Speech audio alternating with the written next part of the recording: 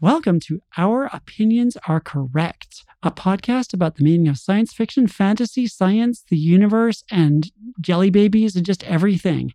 I'm Charlie Jane Anders. I'm the author of a young adult trilogy. The second book, Dreams Bigger Than Heartbreak, comes out in April. And I'm Annalee Newitz. I'm a science journalist who writes science fiction. And my latest book is about archaeology. It's out now in paperback, and it's called 4 Lost Cities, A Secret History of the Urban Age. So today we're going to be talking about The Wheel of Time.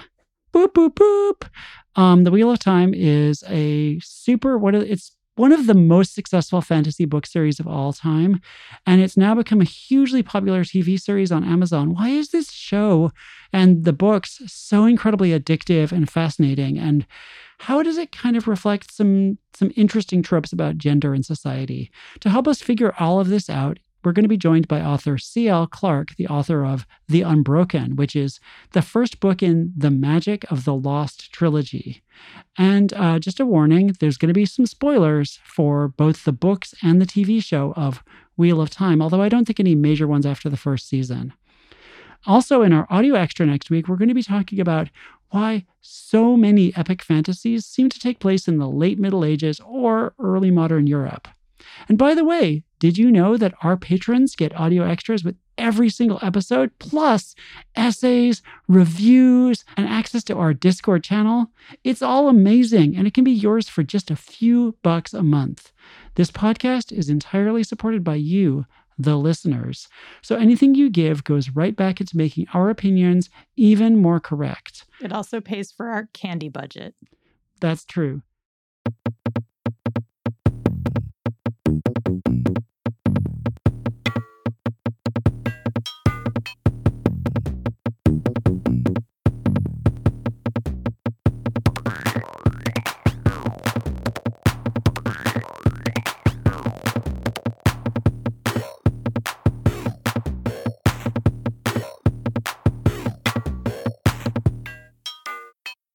We're so excited to be joined by C.L. Clarke, the author of the amazing new book, The Unbroken. And C.L., thanks for joining us. Welcome.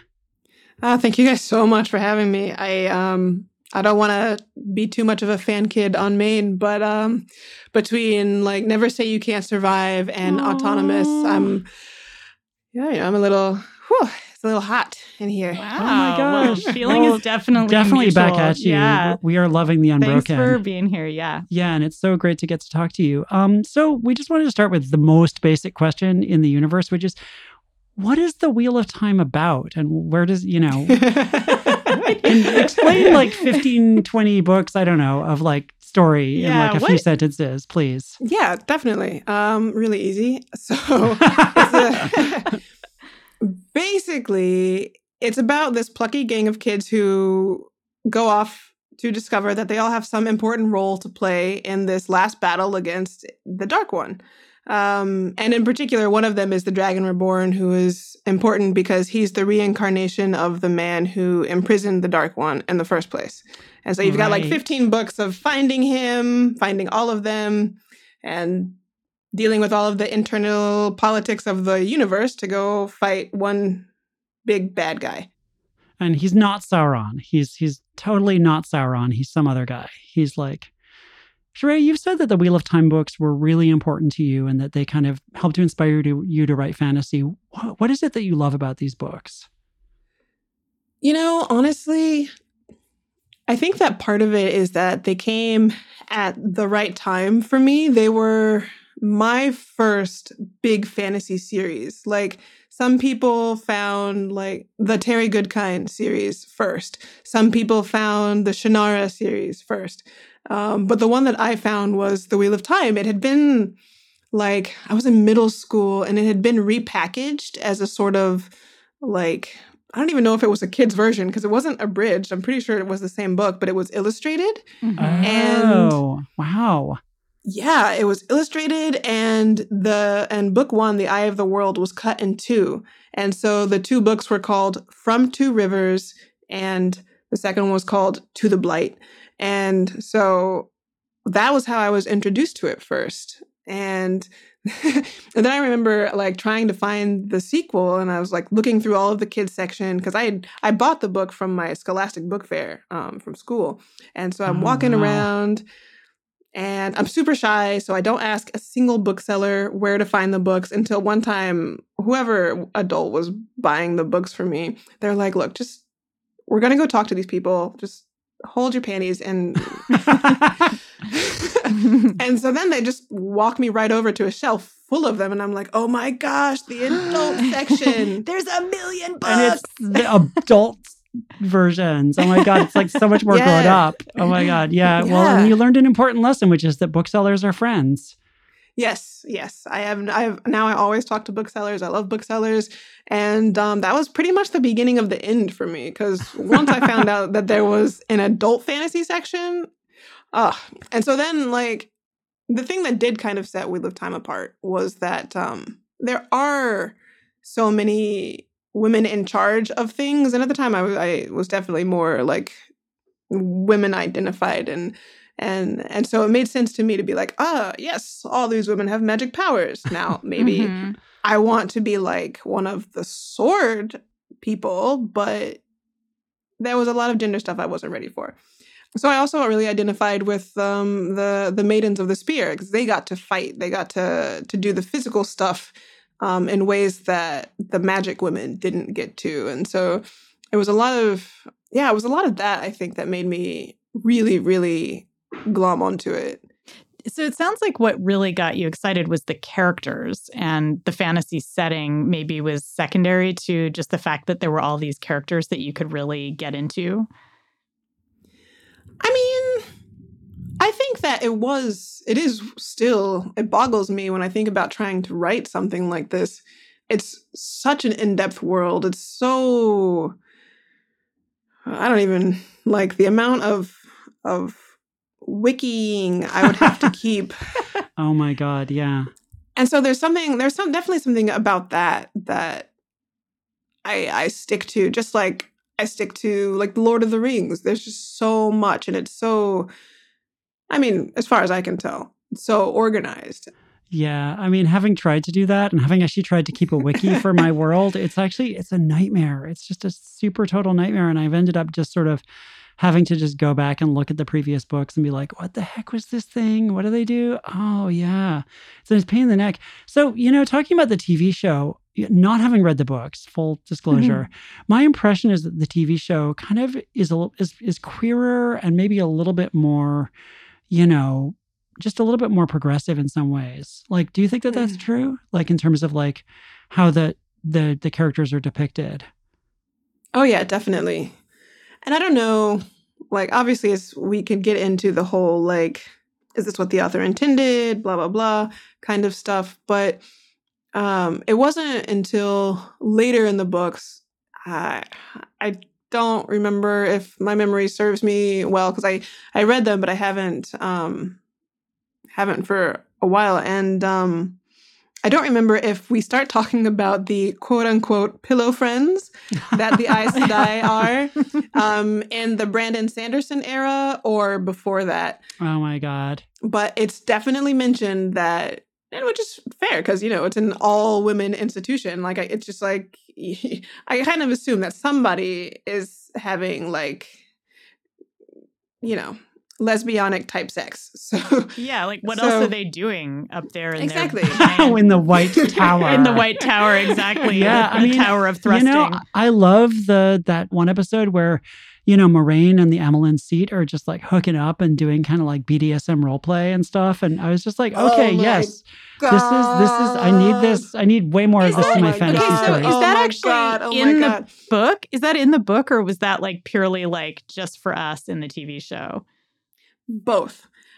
So of the pillow friends, I believe that Moraine and Siuan were said to have had a historical, like it's not current by any means, a historical relationship as pillow friends. I see. And maybe that ended when Siuan became the Amyrlin, but I always, in my head when I was reading it, I always called it a Merlin. So it's taking some adjusting.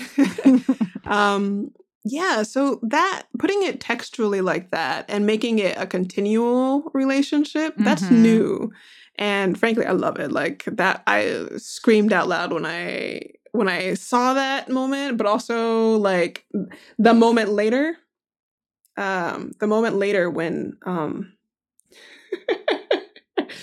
when Moraine is telling telling Egwene and Nynaeve that Swan Sanche waits for one woman and it's not you. That was the look on her face when she says that, I was like, I actually did kind of scream when she said that. The kind of like the way she winks at the camera, almost like her back is turned to them, and we see her kind of go, woohoo, I'm that bitch. Yeah. Anyway, That's so smug and so hot. Oh my God, that I gotta say that whole storyline with Siuan was like where I already loved the show, but I really fell in love with the show during that part. I also just love how like nurturing and gentle the male characters are allowed to be with each other and with other people.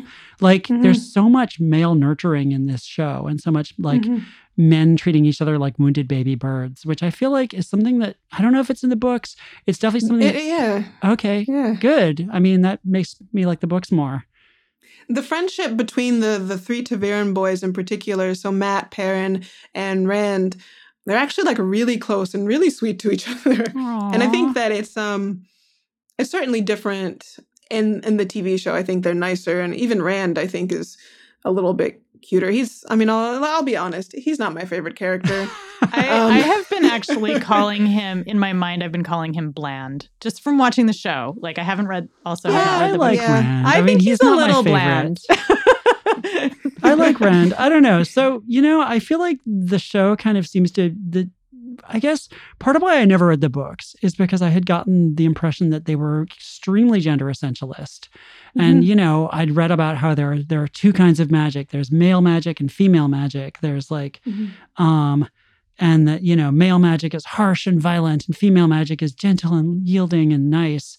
And it felt very essentialist. And, I feel like the TV show, from what I understand, makes a change to that, where it's like magic has been poisoned so that men can no longer do it safely. It's true, isn't it? What they say about men who can channel, that eventually they go so mad they kill everyone they've ever loved. It is. I have a favor to ask you. Just one. Tell them I died here. Although I want to throw out there, this is still very essentialist. It's still men and women, and a difference between how men and women can act. And there's no non-binary people. There's no trans people. There's no, there's no kind of edge cases. And there's also just like, it's very gendered. Yeah. And what do you think about that in the books versus in the TV show?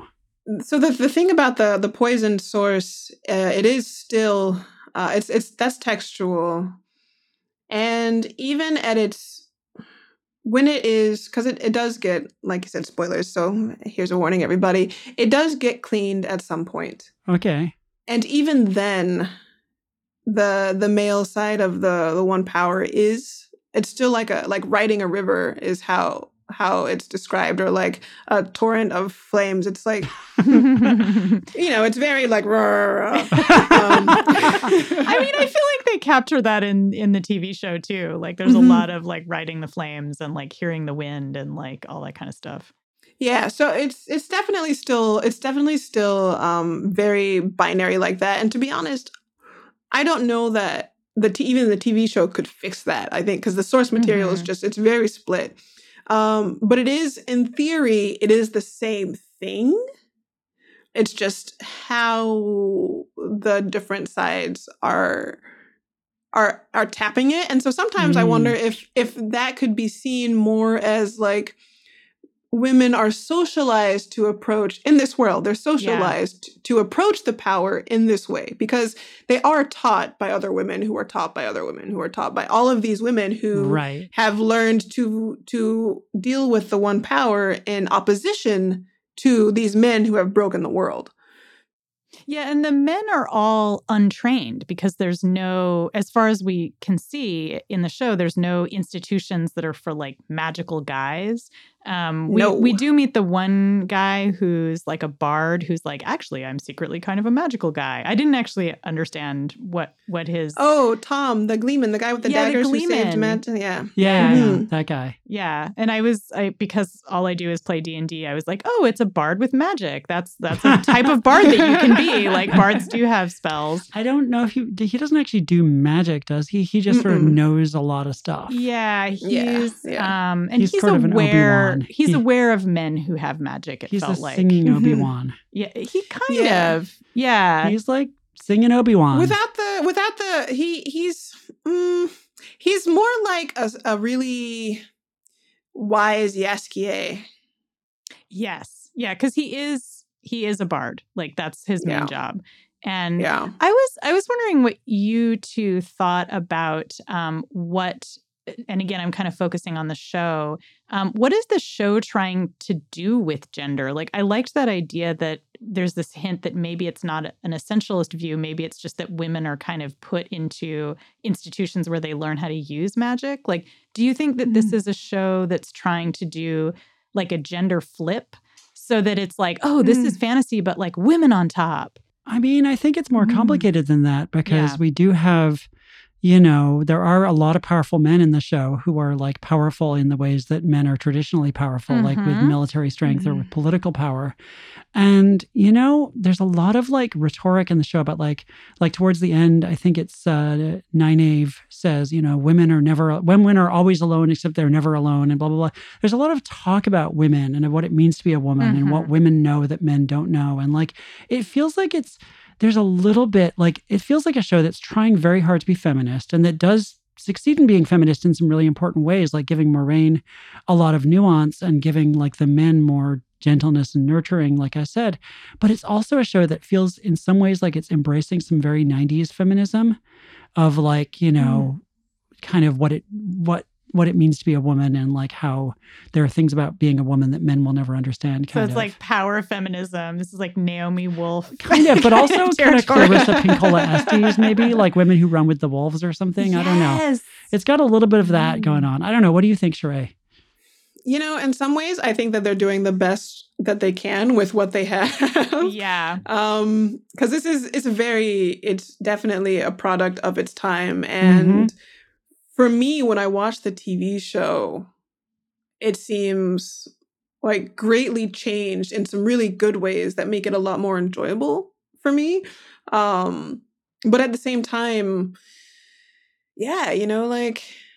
I don't even know. And when I tried to think about how they would handle a trans person with this magic system, for example. And I'm like, so mostly we'd have like, so I walk up into the tower and I'm like, hey guys, nice to see you. I've got some cool powers. I can channel your kind of magic, but I don't want you to call me your sister. I don't want you to call me like, I'm not a woman of the Aes Sedai. Like, to be honest, I think they'd just be like, all right, I guess. Fine. But they might, if you were to walk up and say, hey, I'm a guy, I can channel, then of course they'd like lock you up immediately. But then they'd like start probing you and they'd be like, well, wait a minute. You have the wrong kind of magic. You have the okay magic. And so, like, I mean, I feel like at some point they'd figure it out and be like, oh, okay, well. Yeah, I think that the question is, are they TERFs or are they like, inclusive? I think that some of them would be and some of them wouldn't. And I bet we can all imagine what Aja would probably be more TERFish. I mean, there was definitely, I feel like the show, one of the things I like about the show is it's kind of like hinting at like, oh yeah, the TERFs are the really bad ones and like, stay away from them. Blondie, whatever her name is, Leandrin is like super TERFy. Yeah. Okay, so we're going to take a really quick break, and when we come back, we're going to talk about the tropes of Wheel of Time. This week, we'd like to recommend a podcast that we love called Science for the People, and it's exactly what it says on the tin. Science for the People hosts Bethany Brookshire, Rachelle Saunders, Annika Hazra, Carolyn Wilkie, and Marian Kilgour go deep with scientists and science journalists about issues in the world of science that impact society in the past, present, and future. They've talked with authors like Mary Roach, I love her, about human-wildlife conflict, and with Indigenous scientists about decolonizing scientific research. They've also even spoken with me about my book, Four Lost Cities. What I like about this podcast is that they always go into avenues you don't expect. They explore the social implications of science. So you'll learn a lot about new discoveries, but you'll also come away understanding the politics of how science is done. Do you feel your nerd powers intensifying? We thought so. Subscribe to Science for the People on Apple Podcasts or wherever you get your podcasts. You will not regret it. This show is truly amazing.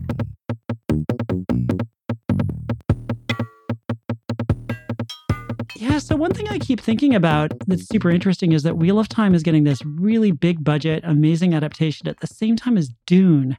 And they both kind of share this trope that's actually kind of an unusual trope of like the dude who's like the kind of prophesied savior who people have been waiting for thousands of years. And he's the only one who can do the magic that's normally done by women, which in Dune, I guess, is like the Bene Gesserit magic. And the Bene Gesserit are basically a lot like the Aes Sedai in some ways.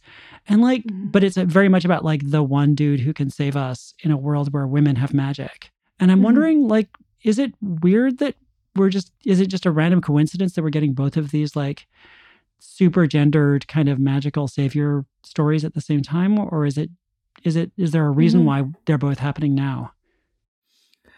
I had a couple thoughts about this. And like on the one hand, I think it's slightly different because Rand / The Dragon Reborn is definitely still using the men's magic, and it's definitely tainted. Like there's a problem with it still. He's dealing with the same problems that all men who channel use, which means throughout the books, he slowly starts going through the same madness that Logain does in the first season of the TV show.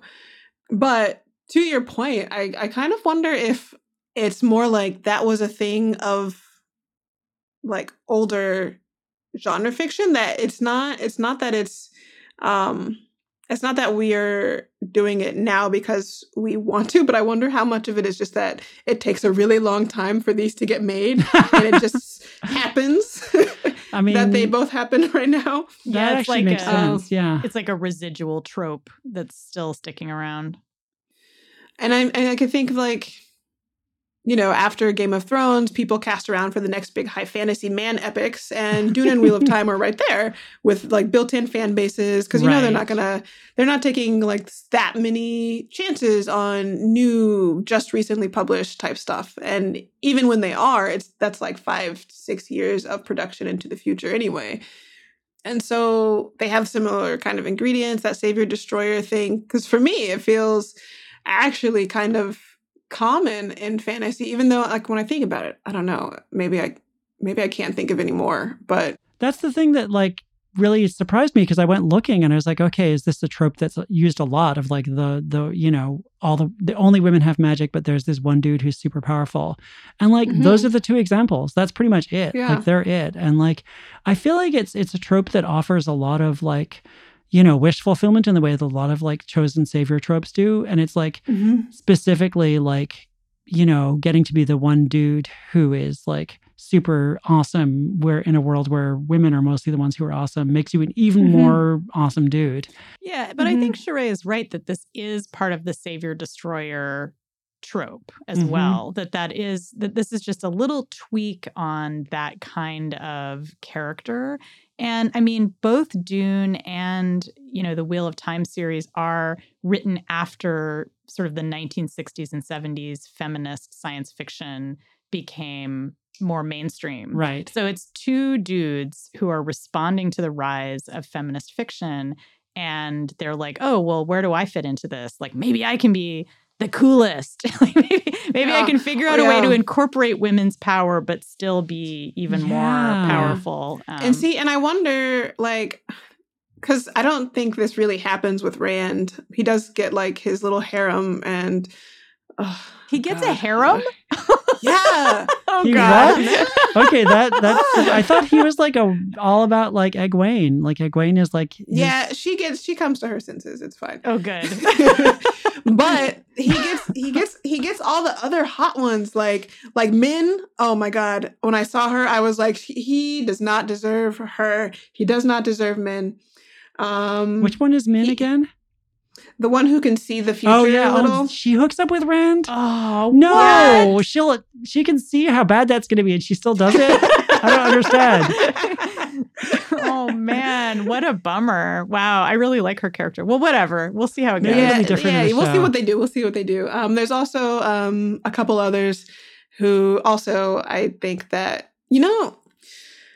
I can't remember, but there's a Twitter bot that couples his other two women together often. So I wonder if they have their own thing, and I just don't remember it because that would make me happier. Yeah.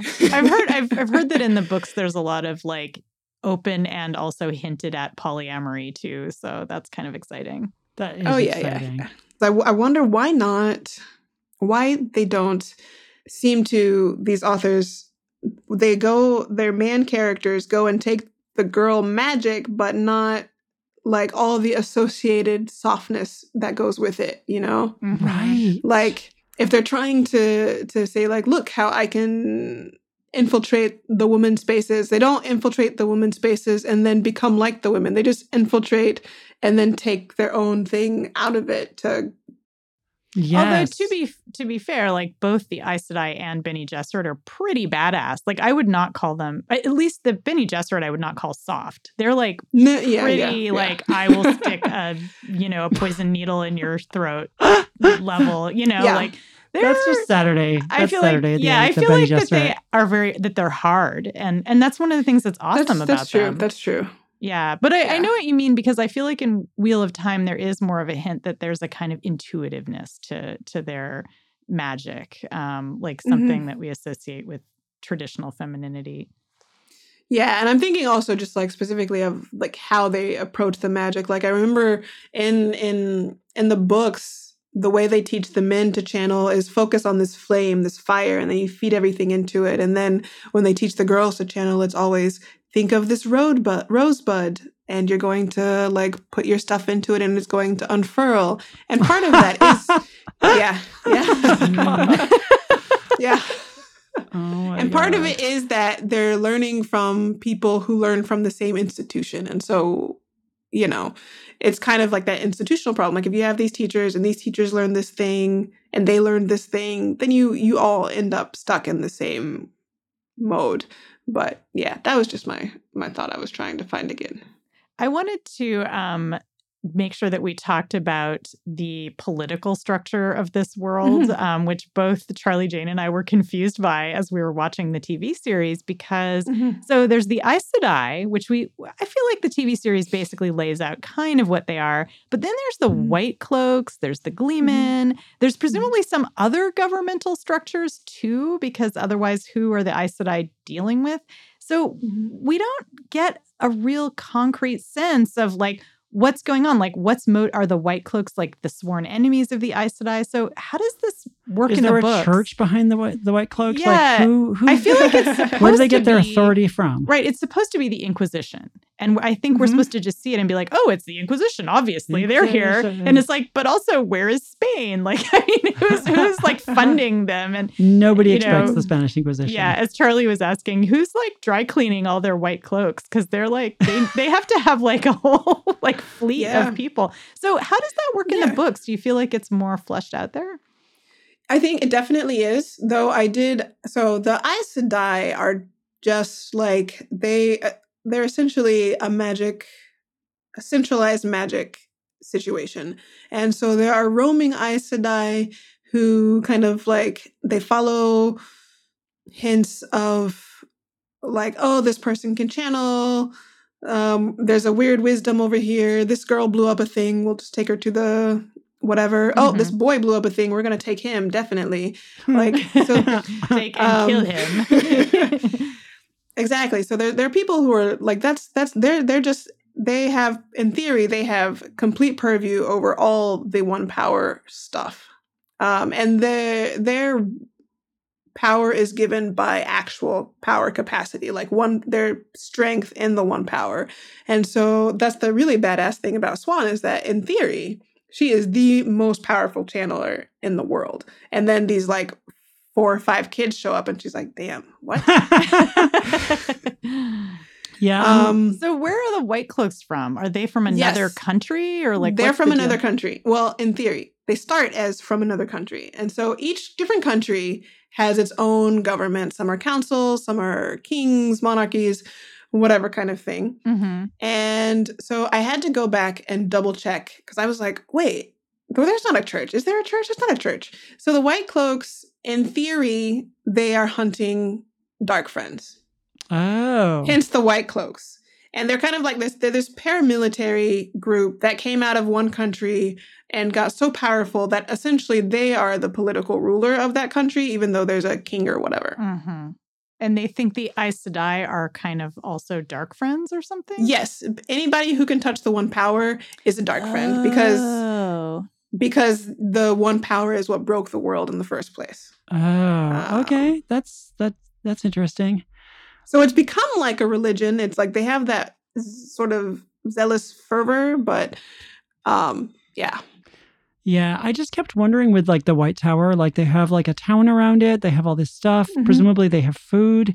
Who grows the food to feed the Aes Sedai, like in the White Tower? Like are there farms that are like beholden to them? Do they get like tribute from like neighboring areas? Yeah. I mean, I think they're just they're a city state essentially, and a city tower state. Their city is Tar Valon, and I think they have no external governing body. They are themselves. So But they're they- kind of in charge of their own country. So it's like a magical country or a magical city state. Because they Mhm. must have peasants who actually like, if it's like quasi-feudal, I don't know. What is that even called? A monomancy archy or a what Like a magical magical city-state? I don't know.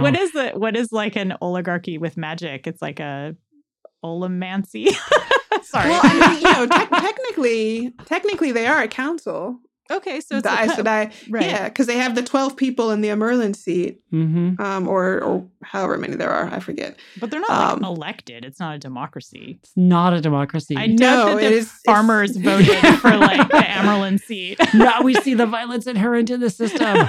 Anyway, Yeah. so Yeah. one thing that sort of interests me about the Wheel of Time, I think both, and this probably from the books as well as the TV show, is the notion that fate and reincarnation are kind of intertwined, and that like reincarnation is part of what determines your role in the world. Like they talk about the wheel and the threads and everything, and when they talk about that, they use it to describe both the notion of like your past lives, especially in the case of the dragon, or your next life and what we're going to be together in our next life or whatever, but also what you're destined to do and what like how important you are to the wheel.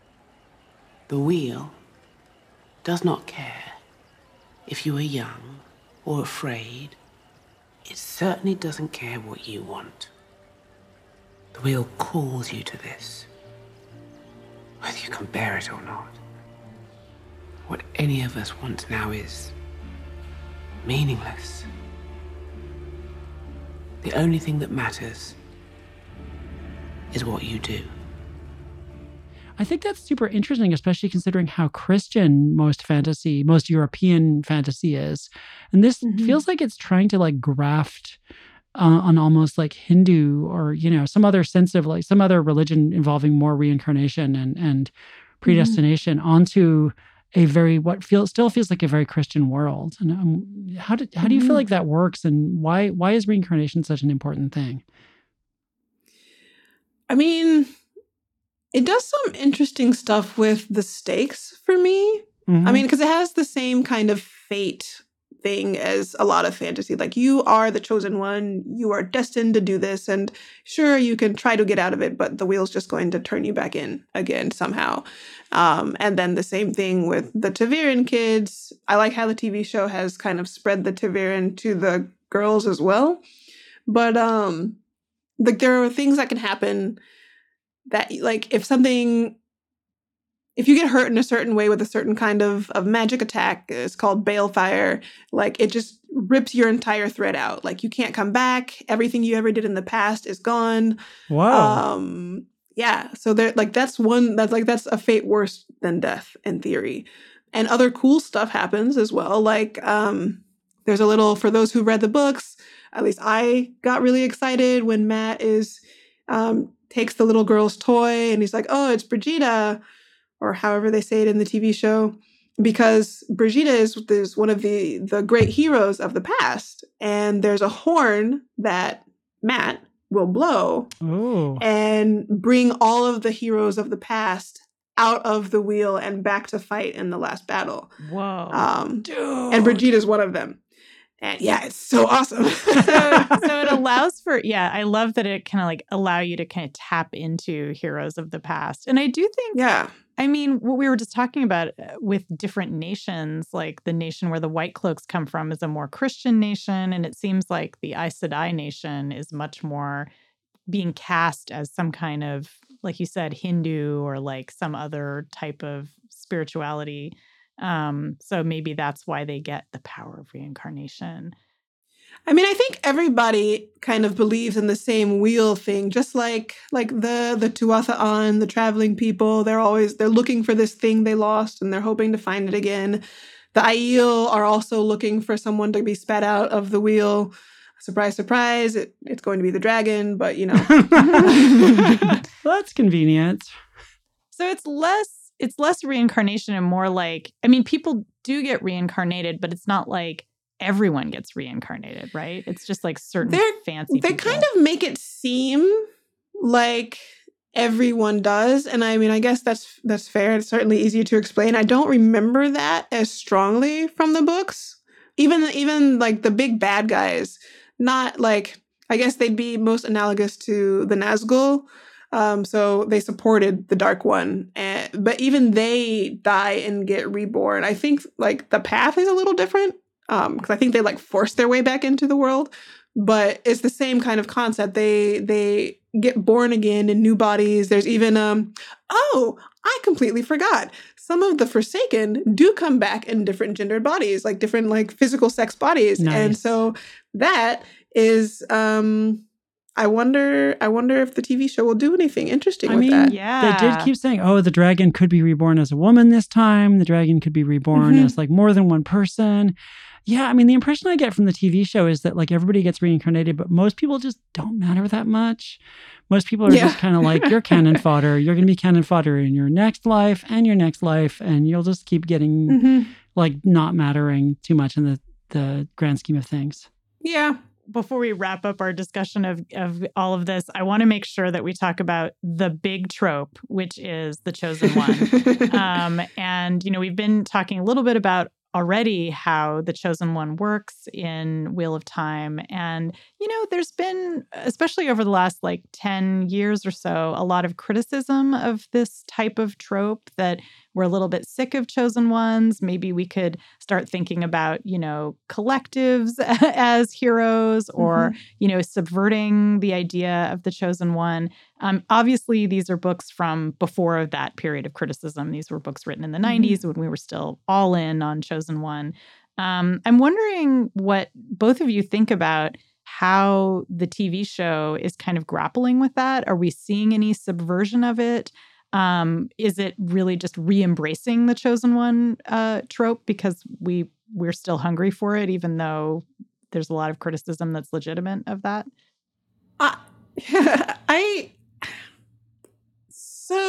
I think there is legitimate criticism, and I mean there are like essays upon essays written about it. But I think I personally, as a reader and stuff, like I'm into it. It's fine, whatever.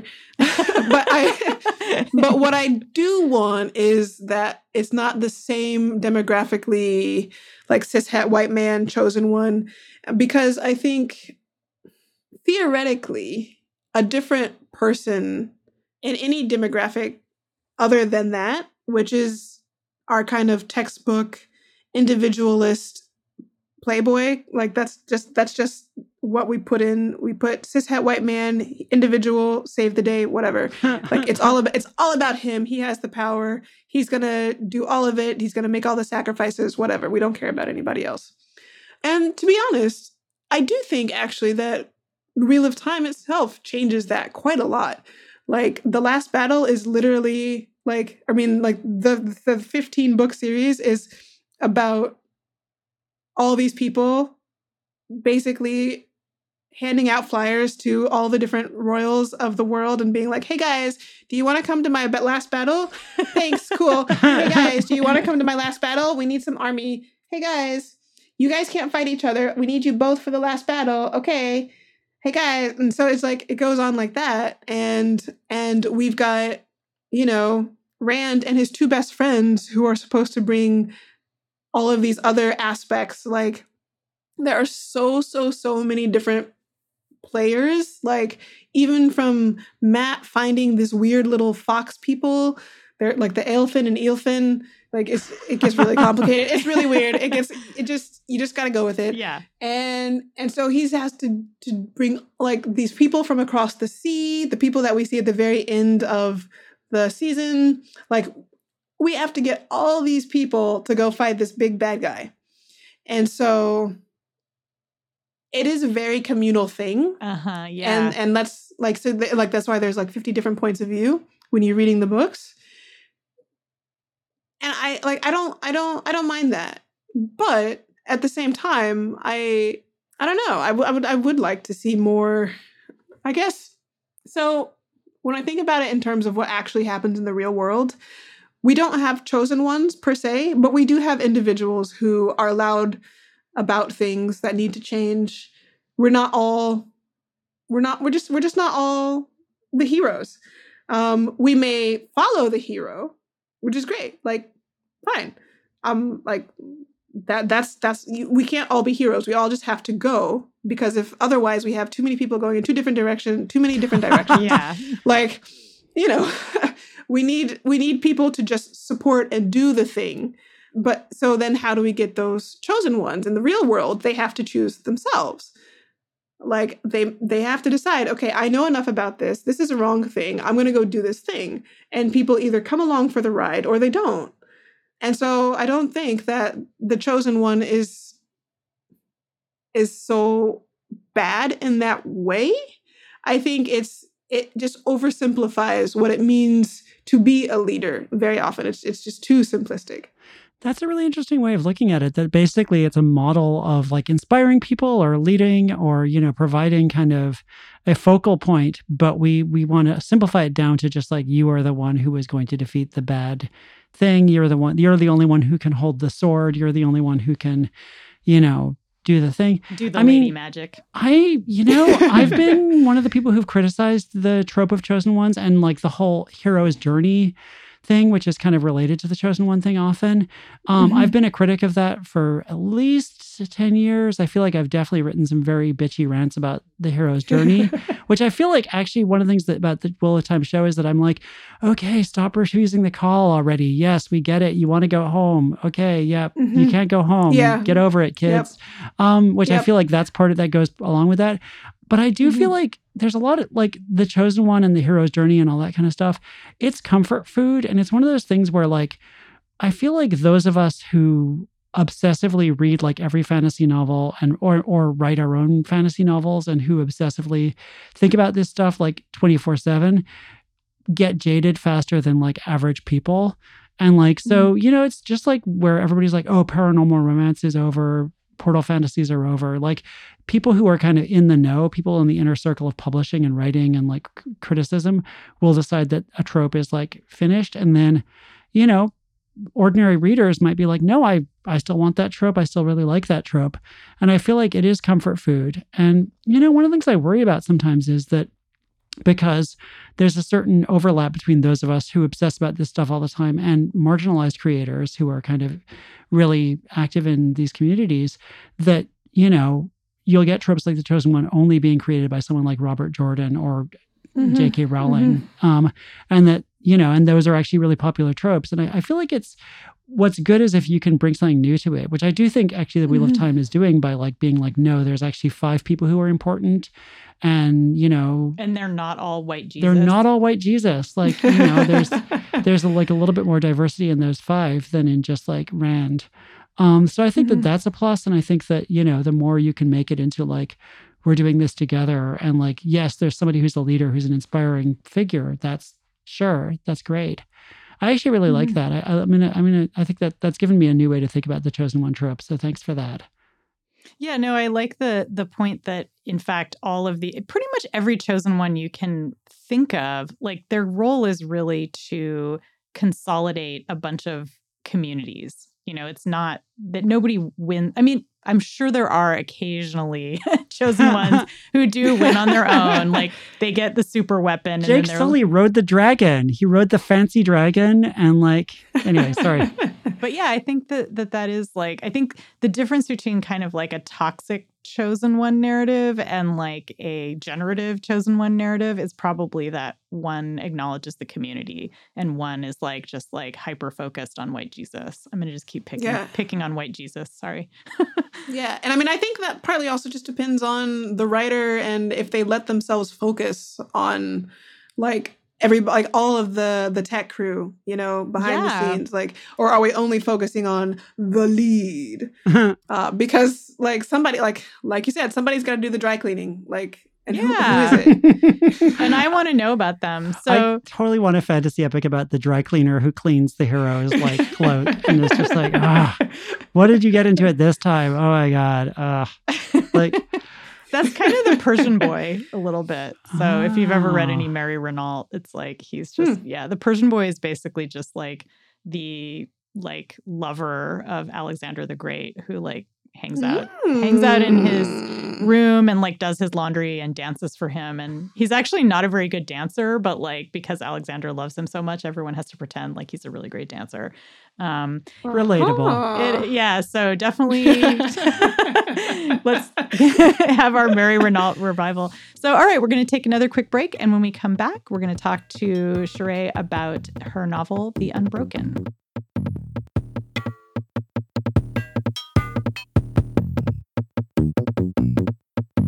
I'm in the middle of reading The Unbroken and I'm just loving it so much. I'm just I don't even want to be sitting here talking. I want to be back in my room finishing reading it because it's just such an incredible book. And I already want the next one really badly. So, I read an interview where you said that one of the reasons why you wanted to write fantasy is because you didn't feel like you looked like or loved like the heroes in the fantasy stories that you grew up reading. And, is The Unbroken in part a response to things like Wheel of Time? Oh, yeah, definitely. 100%. So, like I mentioned earlier, about not yet figuring out gender feelings or even sexuality feelings until, I don't know, halfway through the series, at least. I don't know, man. It was, you're going to make me go into some sort of self-reflective crisis of the soul. But first off, I just really wanted gay women. I wanted to read that. I wanted to see that. And even at that point, I had a lot of internal stuff about race to deal with. In fantasy, I was oh, well, is this real fantasy if it has Black people, because Black people can't be elves, so clearly I need to go look for the white elf fantasy or something like that. It was really fucked up. It was really messed up. Can I say that? Oops. Yeah, of course. You can absolutely curse on our podcast. Okay, well, it was really fucked up. And it took a long time to get over and around that. And, everything's still a work in process. A lot of things to constantly be interrogating. And one of the things that I really did want to do is put people like me in, and for on some levels it's a gender thing, and on some things it's about including butch lesbians in particular. Yeah. Because I still don't see those anywhere in any media. When we got Gideon, and we got Gideon on the cover with Tommy Arnold art. I lost my mind. Mm-hmm. Like, the first thing I saw is that she had like girl porn mags and was doing push-ups, and I was like, damn, is this Yeah. like what? I think that first page was what like sucked in a lot of people Yeah, it with was the porn and the amazing. push-ups, and that's Gideon the Ninth, of course. Yeah. I mean, I love the character of Touraine. I'm not sure if I'm pronouncing her name right. Touraine. Terania. Touraine, and like how buff her arms are. Like there's a lot of like her arms are so buff, and she's such a total badass. I love that about her. Yeah, I wanted to ask about Touraine's character more, because you were saying that as you were thinking through Wheel of Time and your love of fantasy, you had a lot of racial stuff that you wanted to deal with. And Touraine is dealing with basically internalized racism. And I wanted to just ask you to talk a little bit about that and why you chose to do that with your character, and kind of how that might be different from what we would normally see in a fantasy story. So basically, with The Unbroken, my goal was to complicate everything, and like from sexuality to what we see of how people present as their genders. Like, I love my little soft boy Bastion, like Touraine in her arms. They're things that we don't often get to see depicted in our kind of stereotypical epic fantasy type things. And with colonialism, we have all of these fantasies where we're going to conquer somewhere, we're going to go steal this magic object, and like you're stealing it from somewhere, right? Mm-hmm. And so one of the things I wanted to complicate with Touraine is like, so we have this situation where we've got the colonized and the colonizer, and I don't think that there are, until recently, like I think of like Arkady Martine's Memory Called Empire and Desolation Called Peace, we don't actually talk about the consequences of that conquest that often. And I mean, sure, sometimes people will mention like, and then the land was desolated by all of the war. And I'm like, okay, cool, but what about the people? Yeah. What happened to them? And so that was what was really important for me to deal with Touraine, was to just see what does it mean to be a person caught in this actual sort of machine of fantasy, but also in real world colonialism. Yeah, and of course, like in the book, Touraine is returning to the country that she was ripped away from as a child, and she was conscripted as a soldier in the Beladarian Empire, which colonized her home, and she's come home to kind of help impose order on her former home and her own people. And she sort of looks down on her people and thinks that they're inferior. It's such a common thing, not just in the fantasy world, but like there are so many of us who are removed from a quote unquote homeland or motherland and raised in some metropole as a privileged person of that metropole, like with all of the, and like I have an American passport, and the power that gives me to move about the world, regardless of where I came from, is definitely different from someone who doesn't have that. And even if on like the physical outset or in interactions with other people, we have the same stigma. And so that's something that I really wanted to explore with Touraine and with the other Sands, is like what that does to you and how it distances you from people you might call family or can't call family. Yeah, and that's just so complicated and so heartbreaking and so powerfully depicted in your novel. And, and then you have this intense relationship between Touraine and like the princess Luca, who is kind of like the prospective heir to the throne of this empire and who has come to basically like finish subjugating Touraine's people. And like, why did you think it was so important to represent Luca's point of view in the book as like the colonizer? And why was it important to have that relationship be kind of so central in the book? Part of it was like, part of it's just my id. Like, I was like, we want a bodyguard and royal romance. Well, yeah, true. Who doesn't? Who doesn't want that? So that's kind of how it started. But that was just like, it was the first foray into the story.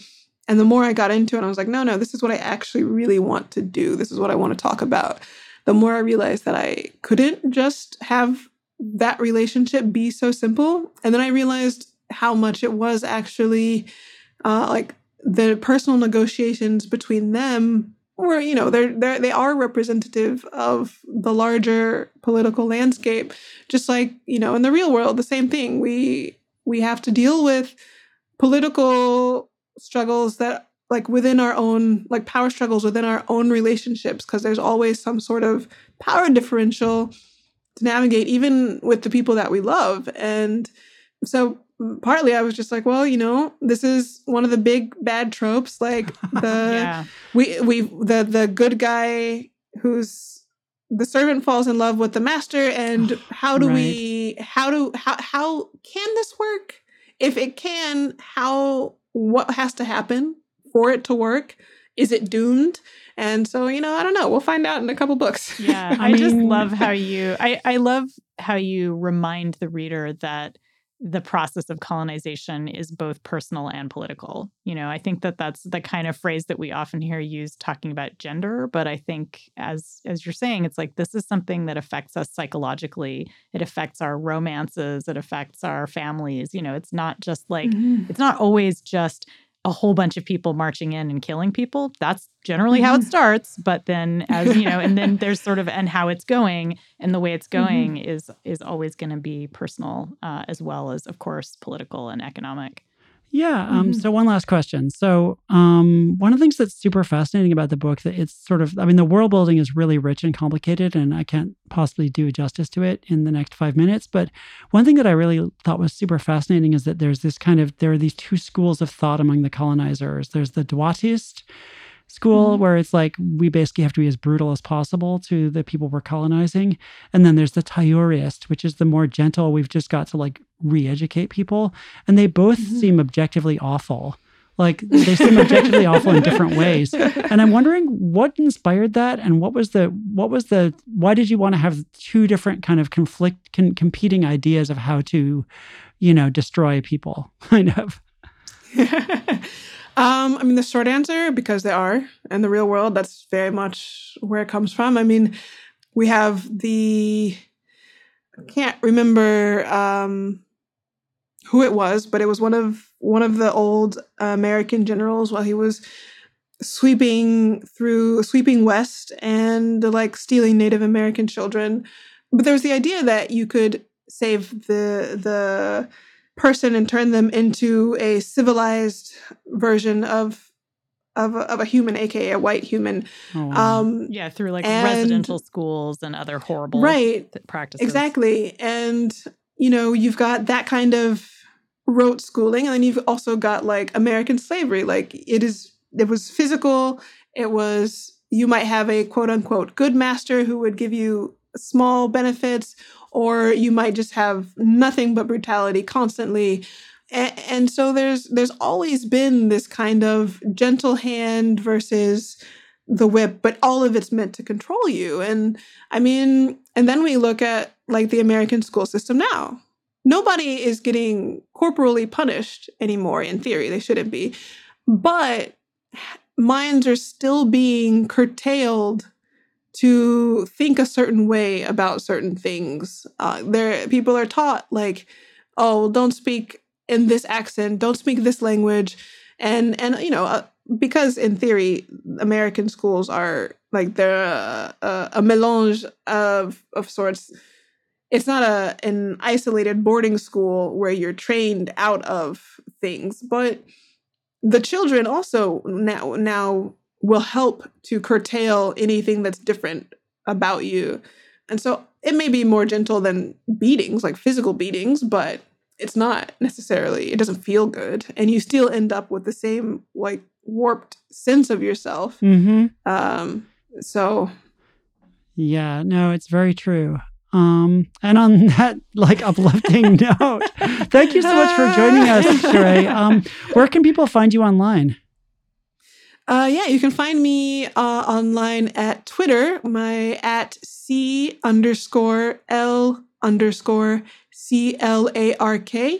or at my website, www.clclarkwrites.com. Nice. Awesome. Thanks Cool. again for joining us. Thank you so much. Have a great Thank you so evening. much for having me. Thank you so much. Thanks so much for listening. This has been Our Opinions Are Correct. You can find us wherever you might find podcasts, even just possibly lying on the ground somewhere. If you find us at Apple or some other place where you can leave a review, please do leave a review. It makes a huge difference. Also, we're on Twitter as OOAC Pod, and we have a Patreon, like we mentioned, at patreon.com/Our Opinions Are Correct. We appreciate any and all support. Thanks so much to Veronica Simonetti, our incredibly brilliant and fearless producer. Thanks to Women's Audio Mission for letting us record here. And thanks so much to Chris Palmer for the music. And thanks again to you, our beloved and wonderful listeners. We'll be back in 2 weeks with another episode. Bye! Bye.